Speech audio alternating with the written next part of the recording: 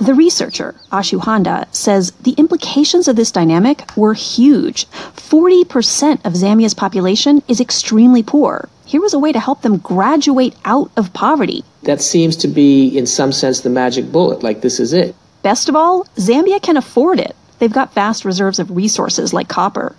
So why aren't they going for it?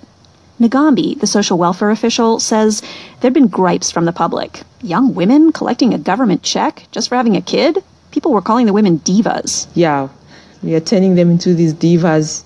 As for the dads, if they can work, why should they be on the program? But most important, Ngambi says, Zambia's top leaders shared that queasiness. They're putting in tens of millions of dollars to support people who are not able to work. But Ngambi says it was clear they would never back a plan to include able-bodied people.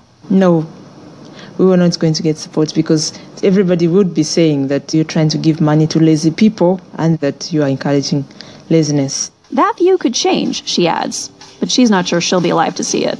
Nurit Eisenman, NPR.